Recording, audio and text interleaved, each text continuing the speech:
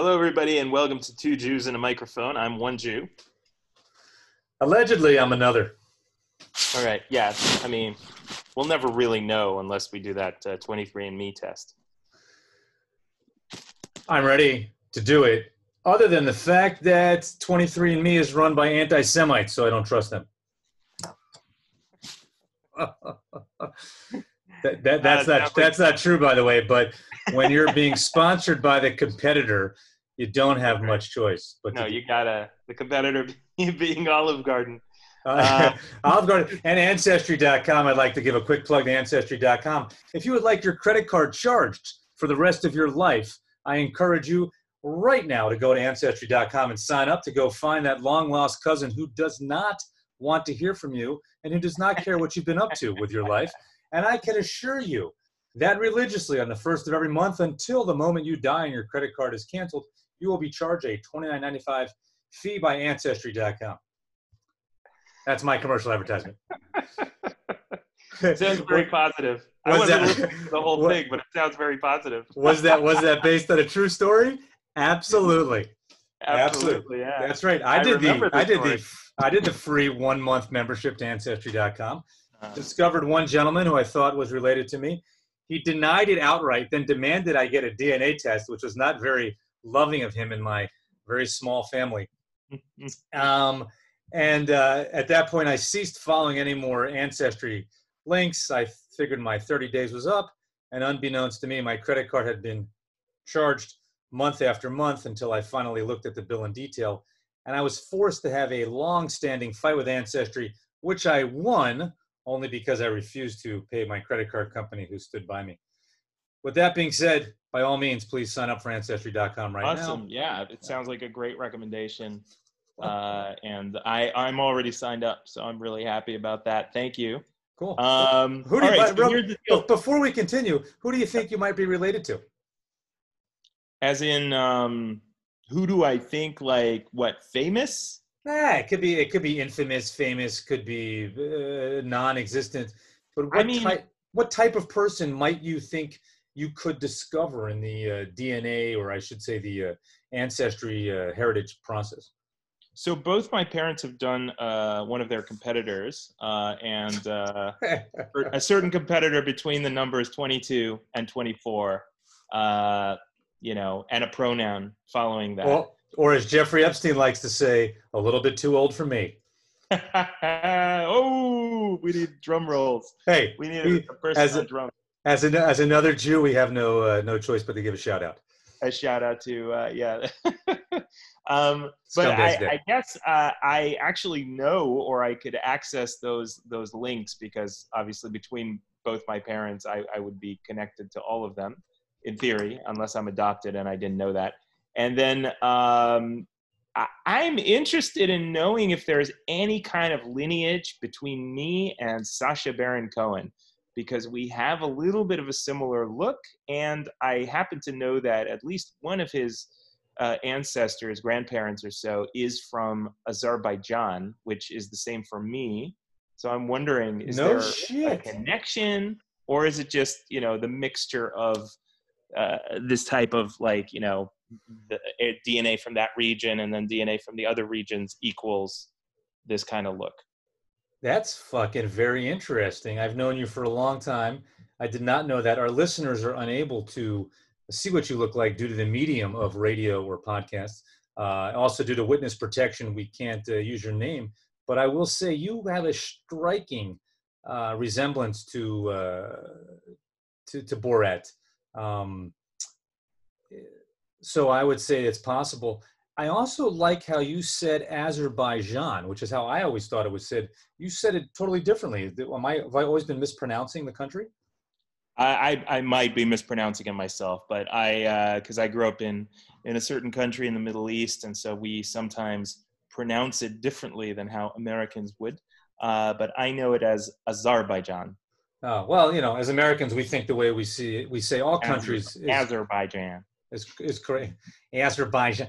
No, hey, you can imagine half of America right now listening to the show saying, those damn Azerbaijanis. Yeah, they're probably saying that. They fucked up the whole world with that corona. That's fucking cool, man. I didn't even know there were Jewish people in Azerbaijan. Yeah. Like, that's a long way from the nipple of Jesus to get to fucking Azerbaijan. Yep. Interesting. So right. Anyway, before I reciprocate with the same question, I want to give a little context for what we're going to do today. Okay. This is just an idea, and I know that you told me just go with the flow. So yes. Here's the idea. We've done, in past shows, we've done these speed rounds at the end where we might have asked like a lot of questions. I was thinking could be interesting for this show. I've prepared a whole bunch of questions for you, something like 20 or so questions. To do that the same with you. So I'd be asking you these questions. Some of them are related to the situation we're in, to COVID, to Black Lives Matter. Some are completely unrelated. And to just let you answer these questions for a maximum of 1 minute each time. Like, that's the maximum. You can do less, of course. I'll keep a timer on each one.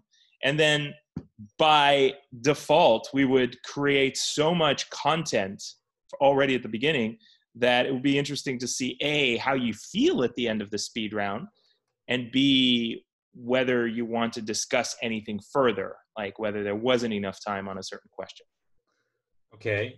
In terms of rules, am I supposed to give a truly heartfelt answer, or just whatever comes to my mind? It's, it's up to you. I'm not going to limit you there. I think your natural, if I were to analyze your style of answering questions, I would say you would first go for the untrue to point out maybe the ridiculousness of the situation. Okay. But that's why I'm giving you a bit longer, like a minute to answer, because maybe you might discover something else. Can I do two? Can I give two? Can I give two answers? Like first and a second? You can use the minute as you please. All right. Now, what kind of buzz am I going to hear so I cannot mistake it for any other noise in the background? By the way, that's the ice cream track in my background. So that's not what we're going to use. I don't know if you can hear that. Is that a live ice cream truck on the streets of Amsterdam, or is that this is a live ice cream truck downstairs in the streets? It shows up, and then you're going to hear a lot of kids flocking to the truck. Interesting. So your COVID is not like kids are still allowed to go flock to the ice cream man. Yeah, there has been no changes here. I mean, there's been more like there. Yeah, we'll talk about COVID later. Child molestation here is way down because the ice cream man has had zero contact with kids since March. So the little penises are totally untouched right now. All right, let's get started, man. All right, then we will. So this is how it's going to work. I'll just keep track of the time with a little timer. You don't have to worry about it. You might hear a beeping sound. I'm a little nervous, just to be honest. Yeah, I can hear it. I think people should know. I have no idea what you have planned. Yeah, that's true. You do not know these questions, so these are total surprise questions. Yeah. Once again, I am in Chicago, and the other Jew is in Amsterdam. So let's imagine technology doesn't exist. We have no way to know each other's thoughts. Yeah. Okay. All right. You ready? Okay. Yeah, here we go. Question number 1: are you better off now than last year at the same time? Better off mentally, physically, spiritually, financially. I don't want to pick apart your question, but better off. I'm going to say no. No, absolutely not. I'd say mentally and financially, and therefore probably physically. Yeah, everything is worse. Everything is definitely worse, and it kind of starts with the fact that your children, if you have small children, as I do, are sort of stuck in your house. So, yeah, I'm going to go with not better off. Not better off. Okay, fair enough. You still got 15 seconds left if you want to. Oh, then I want to give a shout out to Herman Cain just died. And the man came up with the greatest presidential platform of all time, which was the 999 plan. I want to send our blessings to Herman Cain and his family, who died of COVID after attending Mr. Trump's Oklahoma rally. All right. Nice shout out. Yeah. Indeed. All Peace, right, Herman. cool. Yeah. Peace out. Next question. Do you think you are better off now than you will be the same time next year? Oh, next year. Next year, shit's going to blow up. I'm going to be awesome next year. I have no doubt that next year is the year. The year. I think my kids will finally leave the nest. I think the dog will stop randomly peeing on the carpet and eating shoes that have to be replaced. And I have a slight hope that the grays of my beard might migrate to my pubes, so that my small penis at least looks wizened. It looks like something that has had experience versus the childish embarrassment that it shows itself as now. Ready for the next one? It's a great question. Okay, great. Great answer. All right, next question. What's the sexiest face mask you've seen so far?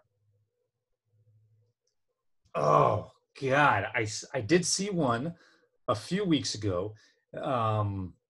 In my other profession and my alter ego, I work in the field of real estate. And an agent showed up at a house, and she was wearing, and she was somewhat attractive anyway, although to be fair, I never saw her face. And she had on a version of a hijab.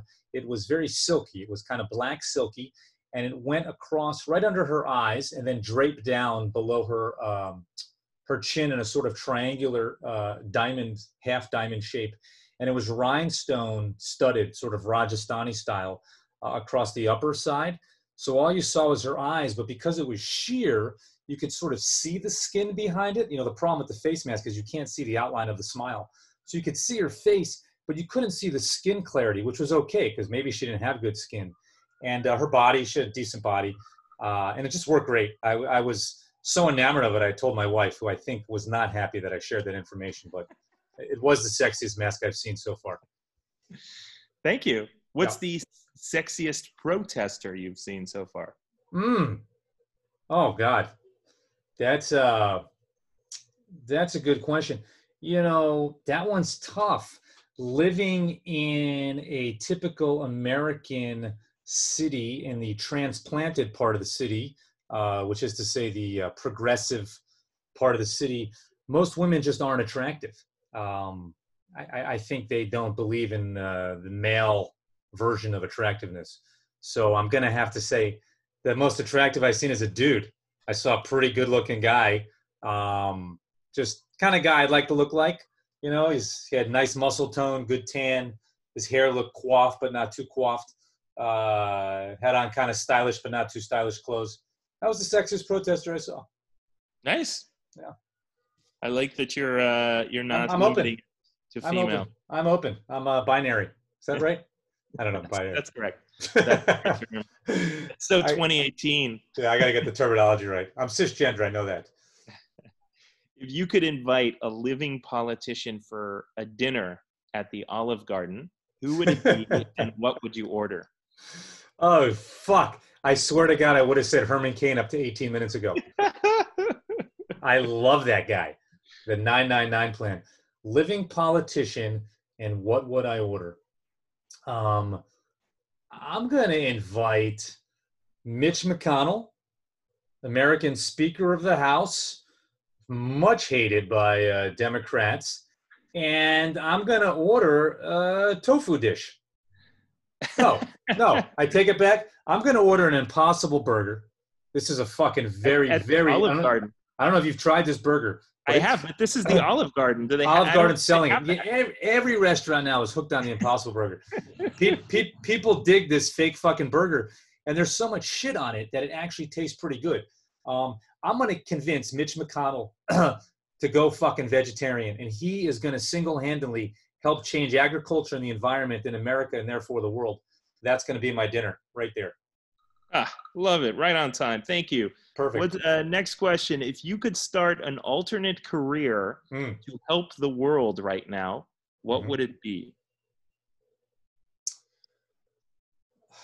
Am I allowed to talk about the hand job career? I know we've had another show about that. Oh, for sure. Yeah. You can bring that back. So the question is alternate career and what? That's going to help the world? Yeah. I mean, I've talked about it before on this show, and there is a extreme shortage of trained, licensed professional hand jobists. Yeah. It is something that all genders, all creeds, everybody can be part of. It provides the bare minimum of what all human beings are looking for, which is just a modicum of sexual release. They don't want the drama. They don't want the affairs. They don't want to spend a lot of money.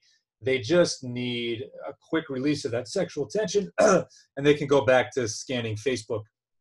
So that's what I'm bringing. I'm bringing it. You know, we legalize marijuana.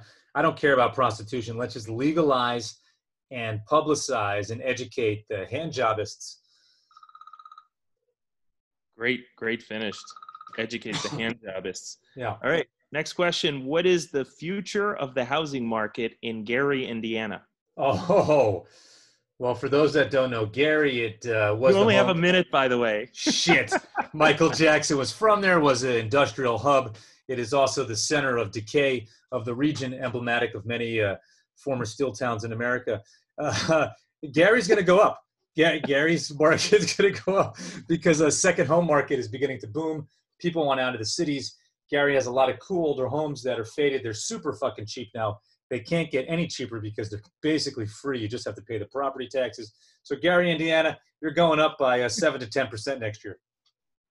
I have to have a follow-up question. Is there good public transit to Gary, Indiana? There's our commuter rail, the Metra, is available to take you to Gary right now. Actually, I believe the next train is at 11:10 a.m. So if you teletransport yourself from Amsterdam, you can go check out Gary. All right, thank you very much for that. You still had 4 seconds to spare. Tito Jackson can still be found at the local quarter store if you go. He did not die of COVID yet. Not yet. We all will, though. Next question: What is the safest and unsafest COVID meal?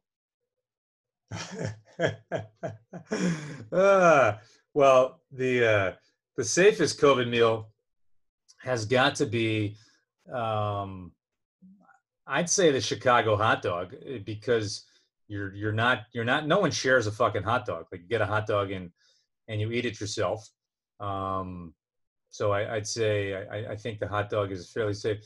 The least safe COVID meal, I'm going to say hummus. Mm-hmm. I think you can relate to hummus too, of Azerbaijani, Middle Eastern descent. You know, you don't get hummus for one. You know, everybody is sharing hummus. You get hummus, you've got to let other people take a dip in it, and inevitably you're probably going to catch the worm. Excellent. So, I love the Midwestern pronunciation of hummus. Do you call it hummus? Hummus. Well, in America, hummus is something we call a certain landscape of organic material. It's true, like, by the way. You're describing pubic shapes. All right. So next question is, what country would you rather be in right now? What are my two choices? There are no choices. You can also say I'm perfectly fine with where I am. All right. Well, as a small English suggestion, rather is going to give me a choice. So we'll just say, what country do I prefer to be in right now? Mm-hmm. Thank you for the correction. No problem. Anywhere in the world. I'd love to be with you, man. I would love to be with you right now. I'd love to go back to Holland, and I'm going to choose right down the street from you in Amsterdam. That's where I would go. It's a beautiful day today, by the way. I like the Netherlands. I like summer there. I like the bike. They seem to be holding up well against the corona. And, and plus I fit in there. Like, I'm white, they're white. You know, the problem is a lot of us travelers want to go to the poor countries, and we just end up standing out. The whole thing's a fucking disaster. So, I'm going to Holland. Next. What country would you rather be in the least? Oh, sorry for using rather again. That's easy. America. You know, for all the fellow Americans listening to this podcast, I think we're up to 3 Americans out of our 19 listeners. And this country has suffered through issues for a long, long time. But now it is just an obvious and utter disgrace. Truly, it's embarrassing to be living in America right now. Go ahead. No, go ahead, please. No, that's it. My minute's probably up. No, it's not. You got plenty of time. I wanted to ask, America is a big country, of course. So of the many states, which state would you least rather be in? Oh, that's a given. Florida. Yeah. The home of my university and some of my closest friends is also the state I would least like to be in, as Florida is emblematic of the idiocy which permeates our country. And then Yeah. keep in mind, it's a country where I have some of my closest friends in the world. Some of the greatest ideas I've ever come across or come from this country.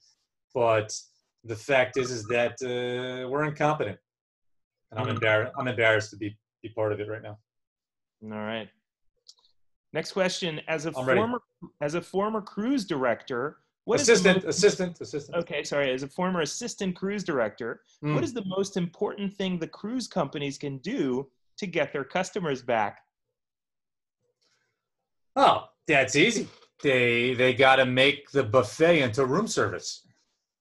They got to allow all of those buffets to be delivered to your room. So you're going to go onto your screen in your cabin. It's going to be a touch screen. You're going to touch all the items you want from your buffet. A severely underpaid Bangladeshi, Filipino, or Indonesian, one of the three, but never from any other country, will deliver that to your door within 30 minutes or your money back, which is a cruise ship joke because it's all inclusive. So there is no money back. That's what they're going to do. Touch screen buffets, all that food right to your room. You don't have to join the buffet line anymore.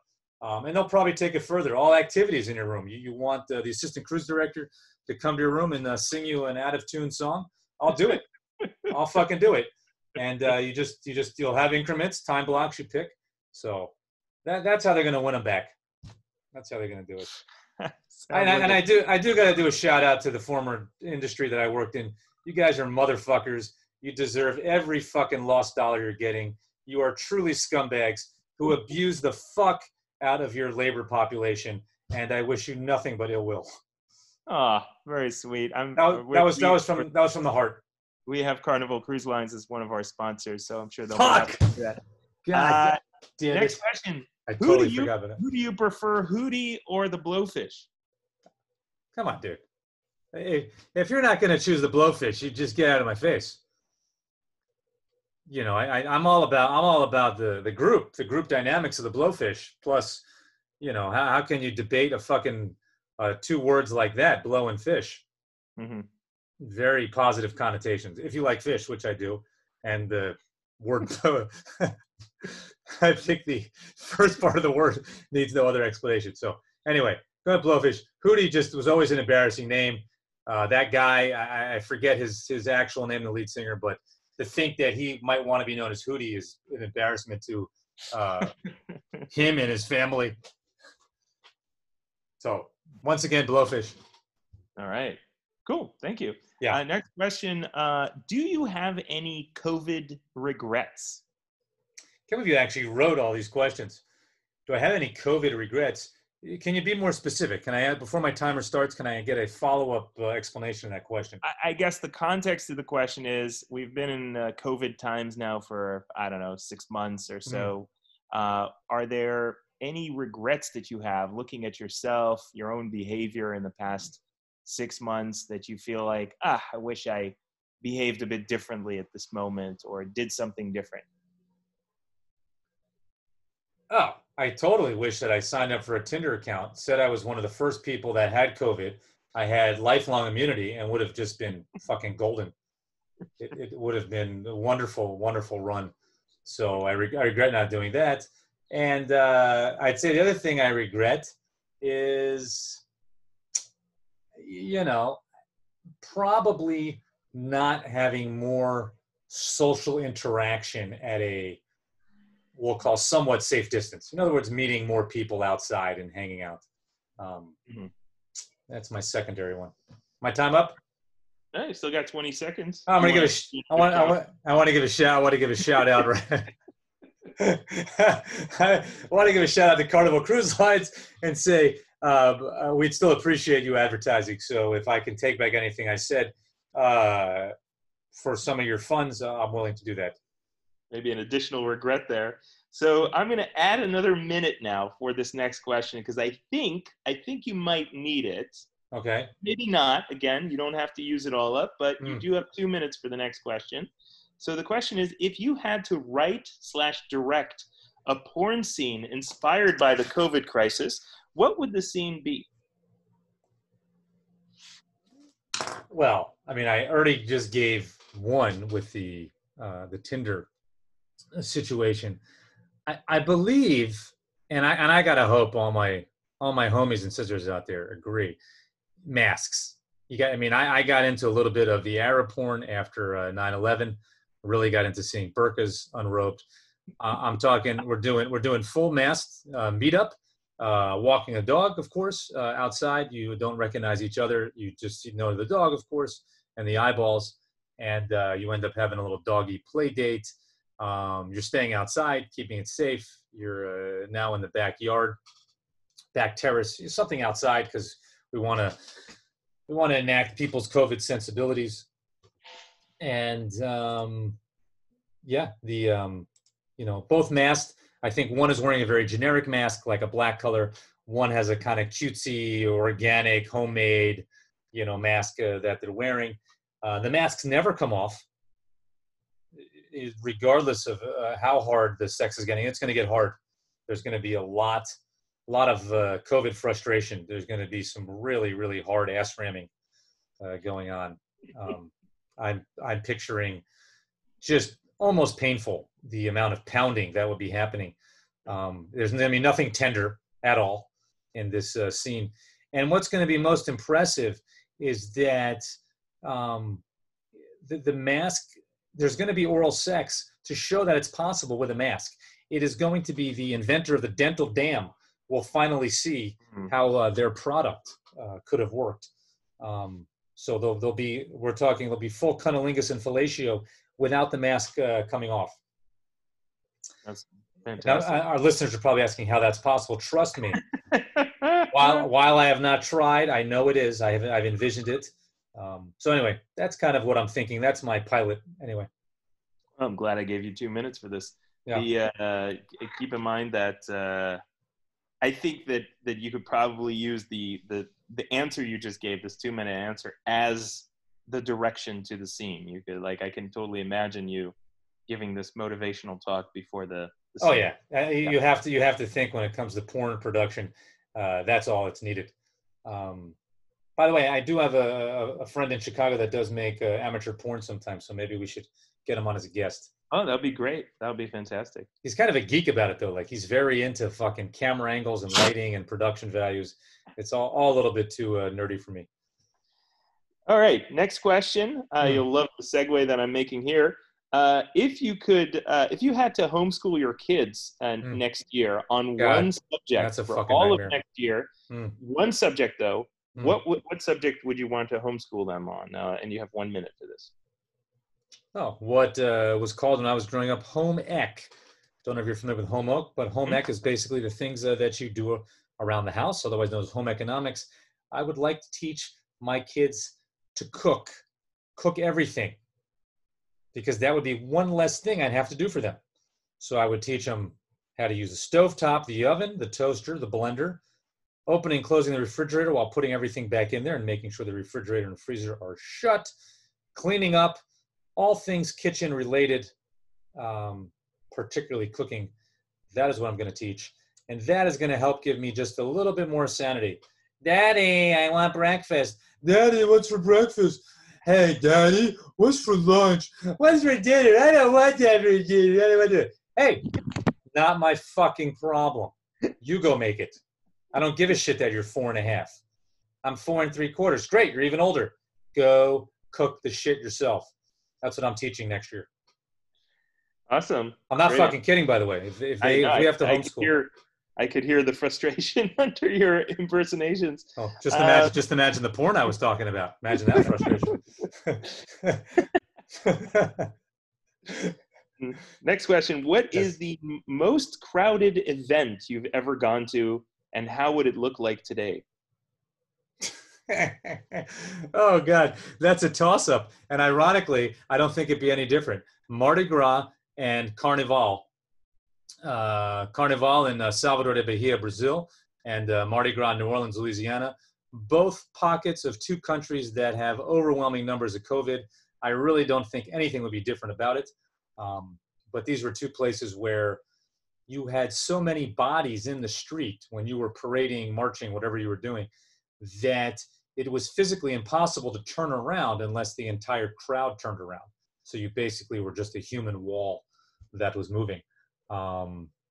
So yeah, I'm imagining that if those events go on, actually they did happen. I believe Louisiana broke out because they did not hold back Mardi Gras this past February or early March, and they became a hotspot. Yep.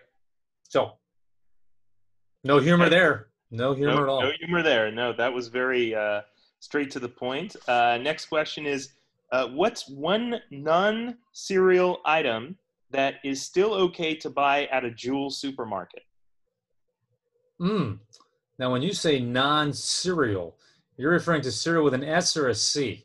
With the C. Oh, as in the actual breakfast thing. Yeah. What's a non-cereal item that's okay to buy at the Jewel? Well, plenty of items are still good to buy at Jewel. Bag of chips. You can't go wrong with a bag of chips. Nobody's touched it, no matter how much they've touched it, rubbed themselves on it, defecated on, done any manifestation of disgust that one might have. The bag of chips is foolproof against all and any contagions because it's sealed. It's fucking.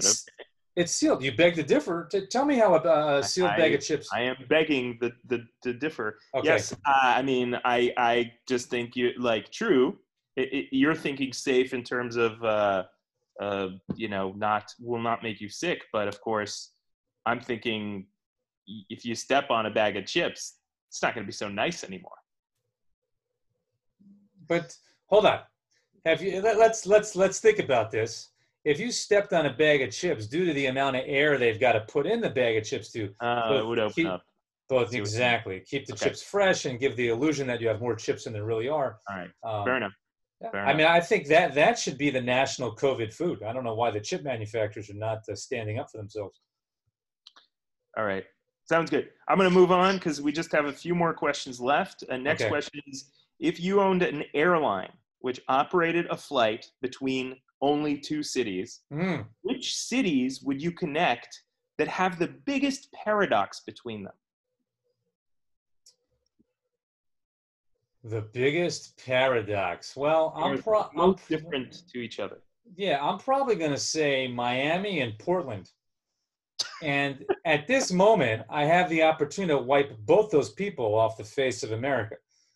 Because Portland is so progressive, it just annoys the fuck out of you, right? It takes hipster to an entirely new level, and that's the whole reason I think they made that show Portlandia, because it's emblematic of, cancel culture to too far a degree.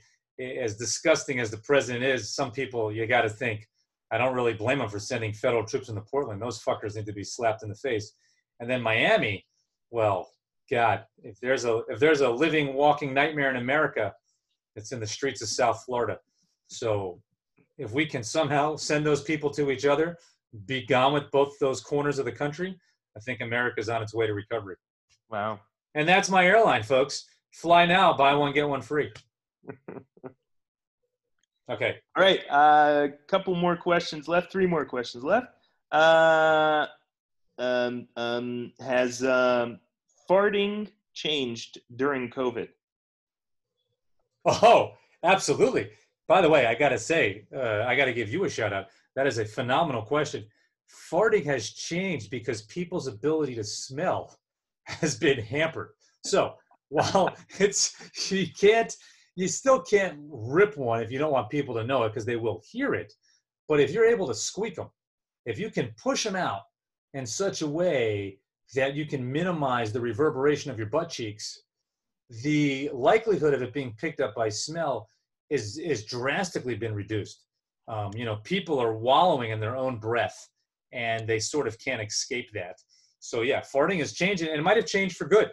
I think a lot of people are retraining their farts, and I think wives are not too disappointed over that, because at least, it's not obvious that their husband did it. Like, it's just this kind of smell in the air. Maybe it's just the mask. Yeah. Blame the mask. Do we ever talk before on this show about HAFing, high altitude flatulent disorder? We have not. So basically, it's a known syndrome. If you ever do any hikes at high elevation, something about the atmospheric pressure actually causes gas. It's a true story. And many years ago, with an old girlfriend that I did a lot of those initial world travels with, we were on a big trek in the Himalayas, and I was really on fire. One of my all-time great weeks. And we learned from like a professional hiker or something about this syndrome called HAIF. And every time she'd look at me with this look of disdain, I would just go, HAIF. That was HAIF. So like a get out of jail free card. For all our other listeners out there who have an issue with flatulence, go find yourself at high altitude and you have an immediate excuse. It's sort of like if your kid is an asshole, but you can somehow show that they have ADD or they're somewhat mentally retarded. All you gotta do is say to people, hey, he's a retard, and they fucking leave you alone. No one gives you shit if your kid starts screaming and you say, hey, lay off him, he's retarded. Next two questions will seem quite familiar. You got a minute for each. Okay. So they were not on the original list. That's why they'll seem familiar. So which famous person would you want to be connected through one of those the DNA websites? Oh, either 23andMe or the rival who's not just contacted me via Instagram to say they're no longer advertising with us. That's right. Them. Which celebrity would I like to be connected with? Living or dead? Are they living? I guess they have to. No, it's up to you. Well, those are going to exhume the body. I don't want to have to deal with another exhumation. Those are always tough. I'm thinking, oof, that's tough. There's so many celebrities out there. Maybe Josh Brolin. Wow, from the Goonies. Because the guy from the Goonies, he was in some TV show we saw the other night, and my wife's like, who's that? I'm like, are you kidding me? The Goonies was a defining movie of our generation. And this guy has gone on to be a very strong, stellar actor.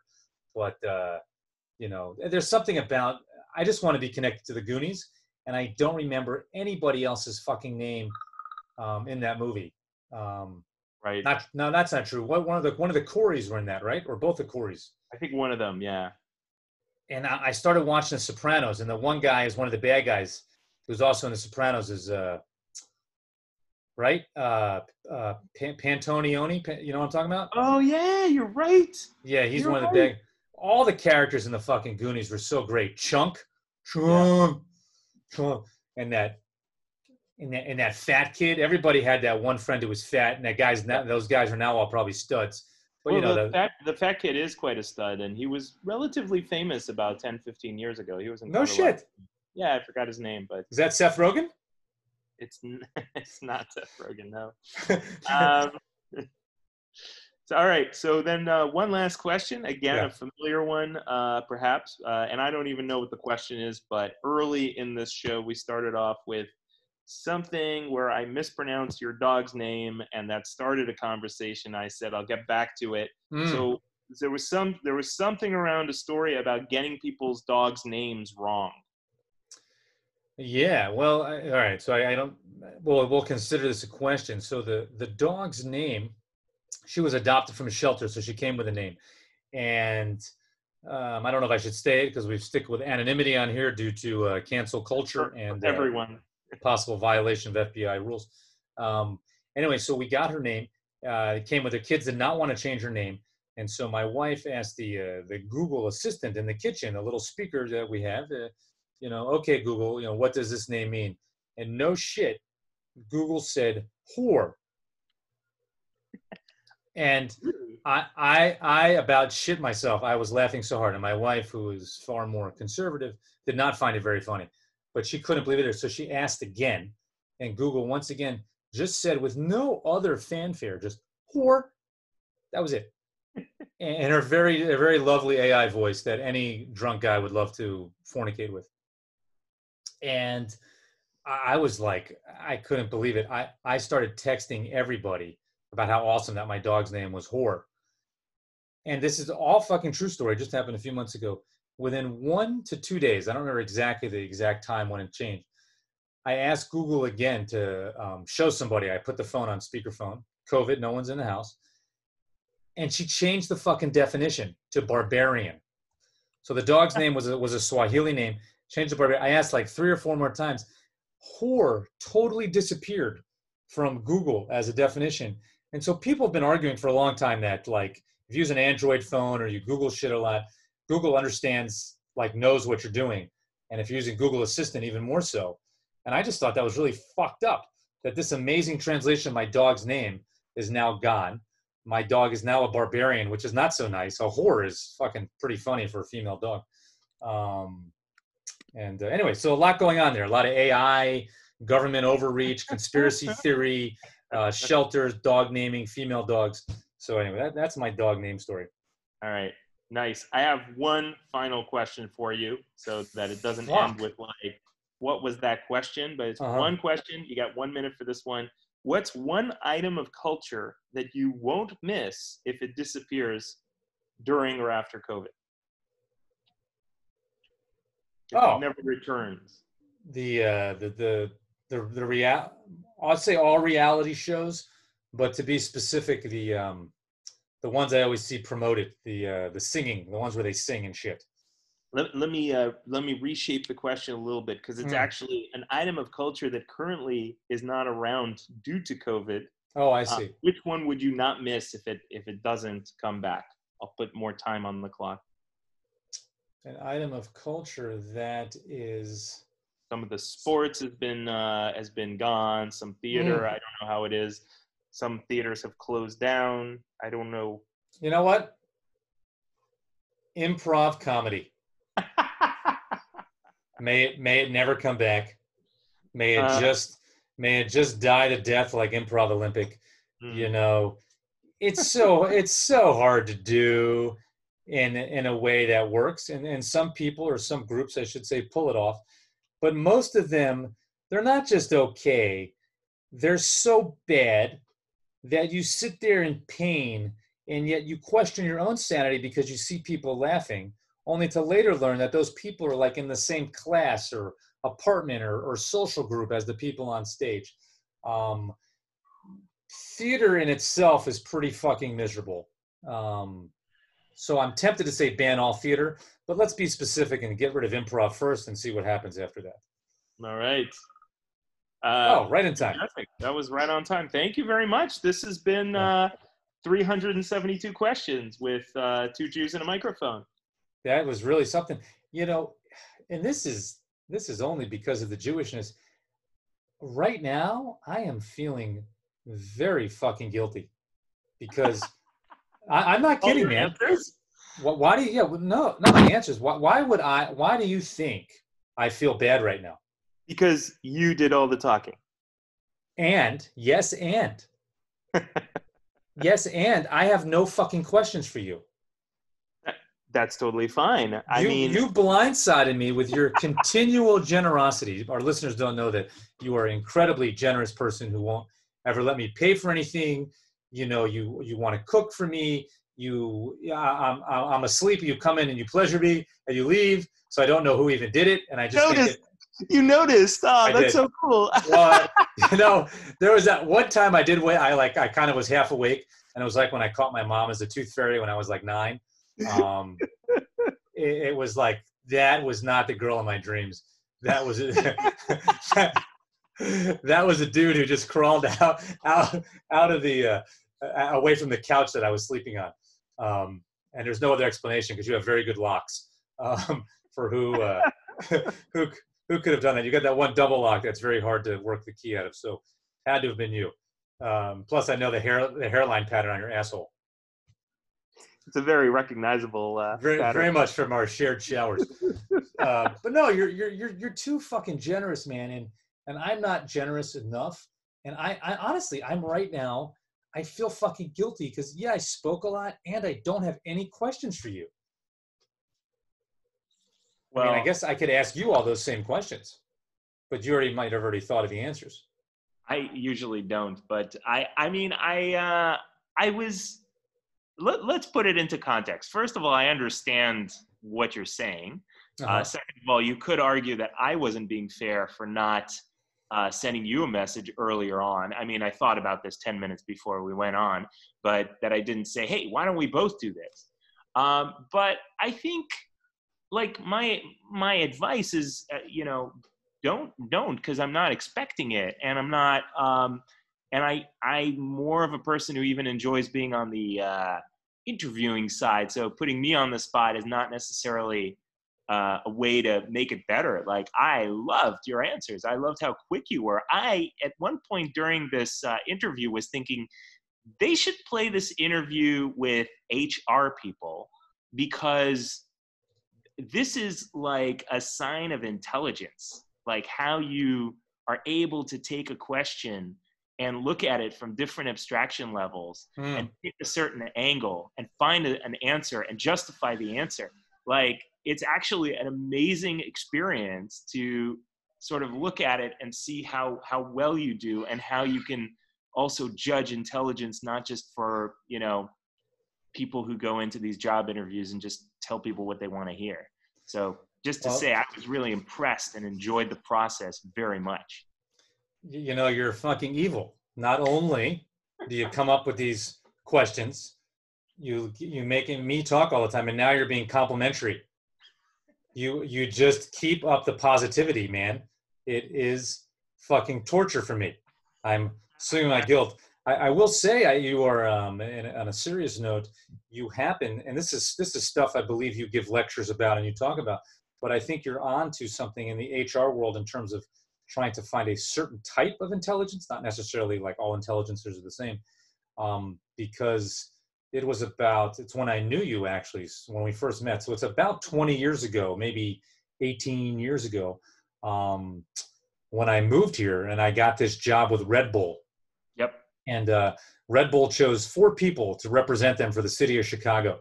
And they had like hundreds of people show up to do these interviews, who all looked like 20-somethings at the time. And they'd bring you on stage. They would do it as a group. And you were telling me it was like, was it done in a theater? It was done in a theater. Yeah, it was done at the, I think it was done at the Old Town School of Music Theater, I think, the original one. And they just, a barrage of fucking questions, battering questions. Some of them totally absurd, some of them serious.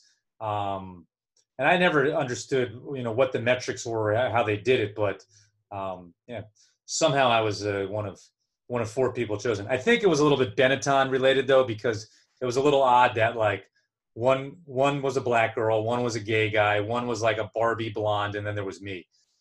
So I don't know if it was just the answers, but they did a lot of questioning like that. Well, I mean, I think you're a little bit downplaying yourself, because I remember the period. The period was it was really a terrible period to be in America. It was like right after September 11th. Like, the economy was really, really bad. Was it bad? Was it bad for, like, because this is sort of what's happening again right now, right? I think for a lot of people, we're equating it to the feeling of September 11th, but it just keeps on dragging on. Oh yeah. What was that like for you? Well, it's probably, I would argue that of course today is probably worse than it was then, but it doesn't matter, because for us it was everything. Like, and I just remember that, like, I had gone to school in Boston, and I could get like temp jobs that paid more like 3 years earlier, or 2.5, 3 years earlier than they did suddenly 3 years later. And suddenly I have a degree. And I'm not even talking about like real jobs. I'm talking about like temporary jobs. They were paying like half what they used to pay. And I just remember, and you were lucky to get them, because like everybody was like fully staffed kind of thing. Like, they weren't looking for new people. So I just remember it being kind of it felt to me like a more desperate time. Yeah, I mean, I would agree. I recall that. I'm just trying to think about how much it had to do with age and where you or I was at that part of our lives versus what other people were doing. And how depressed I was too.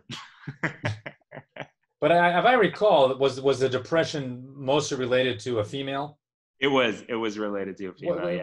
Like, and are you over that now, or if I talk about it, is that gonna?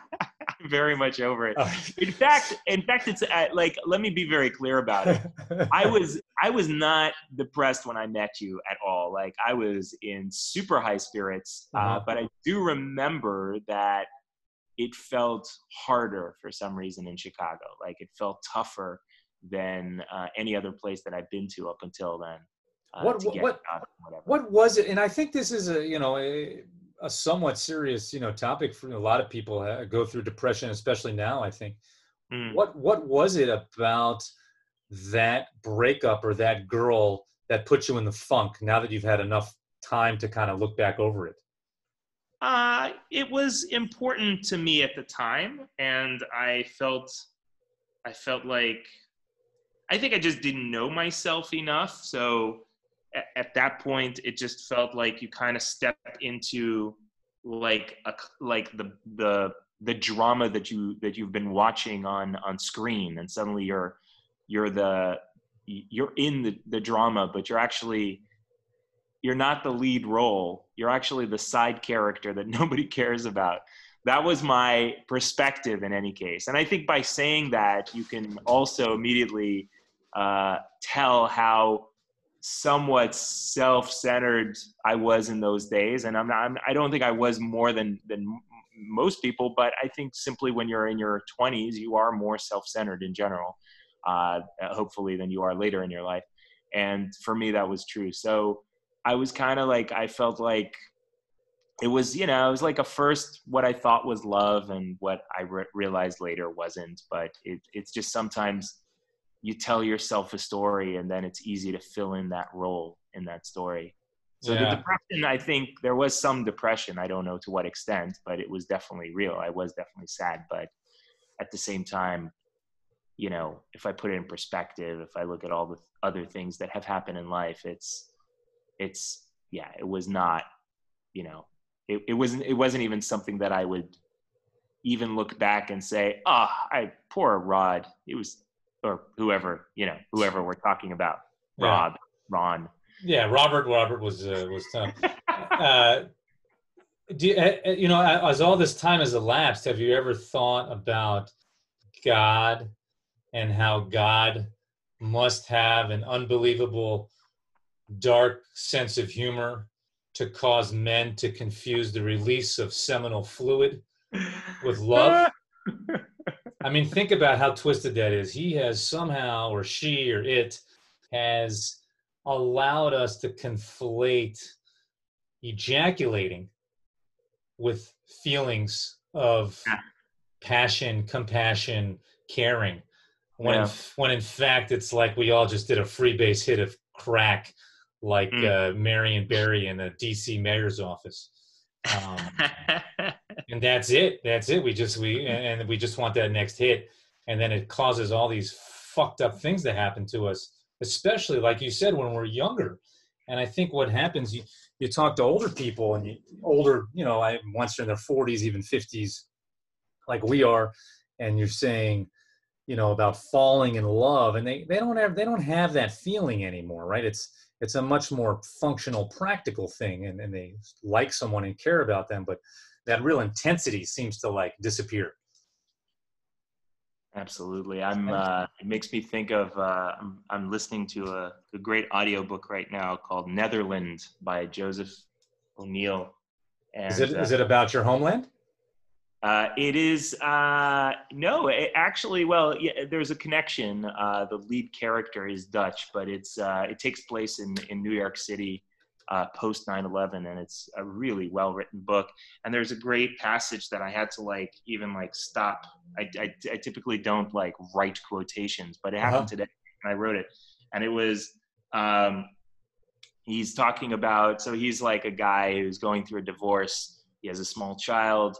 He's in New York. His wife is in London, and he meets this woman, and he's in his late 30s, and he says about his own dating life at the time, as kind of a general thing. He says, "I was no longer vulnerable to the momentum of curiosity," and I think that's such a great description to to the difference maybe between being young and being older is you know, how curiosity can create so much momentum for you. Like the stuff that we've had to endure as like 20-year-olds, like the endless nights by a person just in hopes of getting a kiss, or you know, hanging around just in hopes of meeting or someone else or whatever. Sure. Like, we don't have time for that anymore. There's no more momentum to that curiosity. Well, I mean, part of it, you understand time value of money and efficiencies, and realize that it'd be much easier just to masturbate yourself than waste 6 hours on a girl who's not even going to do that for you. But, you know, I'll argue the other side of it too, you know, in the on the side of young people, let's say, like, who do have that momentum of curiosity. That's also worth a lot to them. I mean, if you think about maybe some of the best memories that you have in your life, I think most of them have very little to do with being time efficient or making money. It's mostly about a payoff of this momentum of curiosity. Well, you just single-handedly ruined the conservative side of my my new place in life. I got you in touch with your liberal side. No, I would agree actually with what you just said, and I think that is the challenge that faces all of us as human beings, right? How do we continue to grow as we get older? How do we continue to challenge ourselves in all aspects versus just settling in and being like, this is it, this is what I got, this is what it is, and just feeling like everything fits in this neat box and just letting rigidity set in. And it's kind of the basis for why, as people get older, they are more conservative and they are to a degree more crotchety. So yeah, I'm with you, man. I hope and pray, eat, pray, love, maybe that side of me never dies. That's cool though. That's a good quote to keep in the front of the mind. Absolutely. I think from my end, at least, a good quote to close off our show for this week. Yeah, well, I think let's one more time. Can you read it to the audience, just so we can leave this with a really nice, profound message? Absolutely. I will say this, that I'm sometimes not great at quoting the quotes, so it's possible that I'm misinterpreting the quote, but I think it's still there when I read it like it. So it's, I was no longer vulnerable to the momentum of curiosity. And let that silence sink in. Just keep breathing. Just keep breathing. Let it sink in. And we want to thank each and every one of you, all 19 of you, for joining us today. And may your curiosity never die. Or at a minimum, you support our sponsor, Dutch Publishers, the book, Netherland, now available on audiobook at a fingertip near you. And the Olive Garden. Thank you. Thank you for co-hosting today. You were wonderful as always. Thank you. And we leave you in silence.